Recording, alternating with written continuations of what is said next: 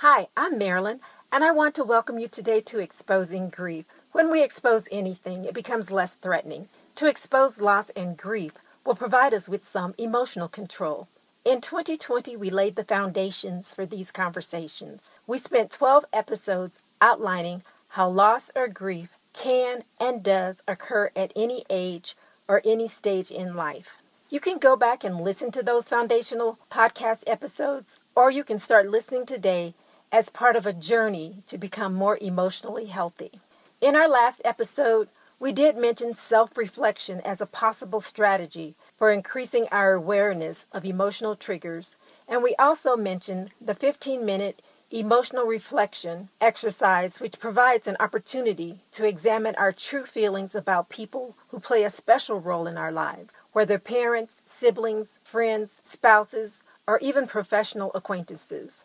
It is always better to know your true feelings so that they can be adjusted if necessary. Sometimes it is difficult for us to accept that we don't like our parent or someone else we thought we loved. But once we understand how we truly feel, we can make plans to liberate our own emotions. Many times, holding hostility toward others only hurts us, not them. There are so many different strategies for dealing with loss, grief, and other emotional issues. Certainly, if one strategy doesn't work for you, please try others until you become comfortable with one or more strategies that help you deal with your emotions in a healthy way. Sometimes a strategy may work for a while, but then it seems to stop working. Don't give up. Go with another strategy, and sometimes you can even circle back around to the strategy that stopped working. Our emotional makeup is so complex that our goal is not necessarily to understand ourselves completely, but to create and to maintain a healthy emotional balance. Today, let's delve into crying as a strategy for dealing with loss, grief, and other emotional traumas. Personally, I think crying is really good in the short term because it allows for a quick release, almost like letting air out of a tire. Some of the pressure is relieved. By short term, I mean no more than 3 to 4 months. Not that you won't occasionally cry after that time, but it probably won't be an everyday occurrence. I can tell you that crying every day for 3 months can be very taxing emotionally. In fact, there are moments when you feel like you may lose control of your emotions, but eventually the tears become less frequent. I would say if there is a lot of hysteria when you're crying, you might want to consider professional assistance. There is no shame in getting professional assistance with highly emotional problems. Emotional trauma in life is all around us. We invite it in every day by way of the news networks. Some jobs are so stressful they cause loss of sleep at night, which adds to emotional strain. Some people barely make enough money on their jobs to meet basic needs. All of these things and more add to our emotional instability and traumas. Buildup of pressure, emotional or otherwise, with no outlet, is a disaster waiting to happen. No one in life starts out wanting to be an emotional disaster.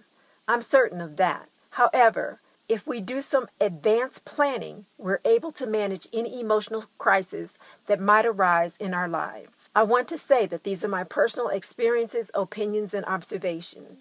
Besides crying as a strategy, let's talk a little bit about writing as a way to ward off and deal with emotions. By writing, I mean taking a sheet of paper with pen or pencil, a computer, a tablet, or desktop, and just putting down all of your feelings. Since what we write is meant for our eyes only, and the information can be deleted or torn up, it is best to be as honest and as real and raw as possible. Honesty gets us in touch with our emotional selves faster than anything. When you cry and write things out on paper, it gets a bit messy, but that's okay. We will talk more about writing in later episodes. Remember that almost anything can cause grief in our lives, whether we lost out on a promotion at work or we have to move from the home we thought we would live in forever. Many losses, great and small, can trip us up if we don't have a plan to deal with the loss. Immediately dealing with losses can prevent us from emotional setbacks. To open up ourselves emotionally can be intimidating, but it is also very freeing. Finding a safe space in which to be vulnerable is the most difficult part of dealing with loss, grief, and emotional issues. These conversations about loss, grief, and emotional well-being are necessary and perhaps well overdue. Be a part of these important conversations. I want to thank you so much for joining me today. I hope to visit with you next time on Exposing Grief.